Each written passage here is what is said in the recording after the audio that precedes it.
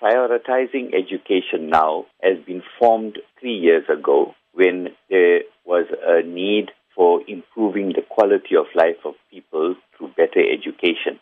Now, what was found that there are learners that are unable to afford stationery and so on, because previously in many schools stationery was free, but nowadays in many of the schools you have to purchase stationery. So while people that can afford are going to do stationery shopping and uniform shopping, there are people that cannot afford. So this organization has been formed 3 years ago in order to meet the needs of disadvantaged learners.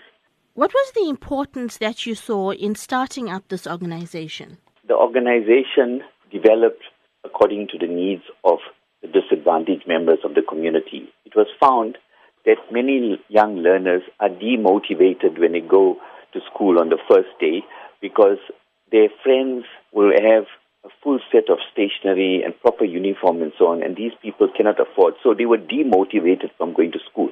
Prioritizing Education Now motivate the children to go to school because you will have stationery, you will have uniform, and it sets a very good tone for the commencement of an academic year.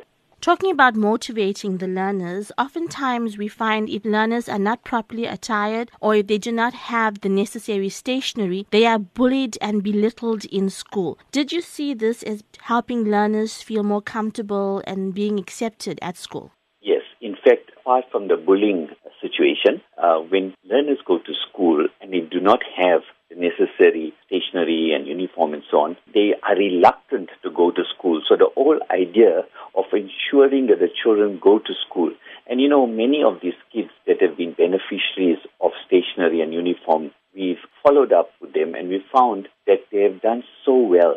They have improved their grades and so on because now they are equipped to handle situations in a classroom.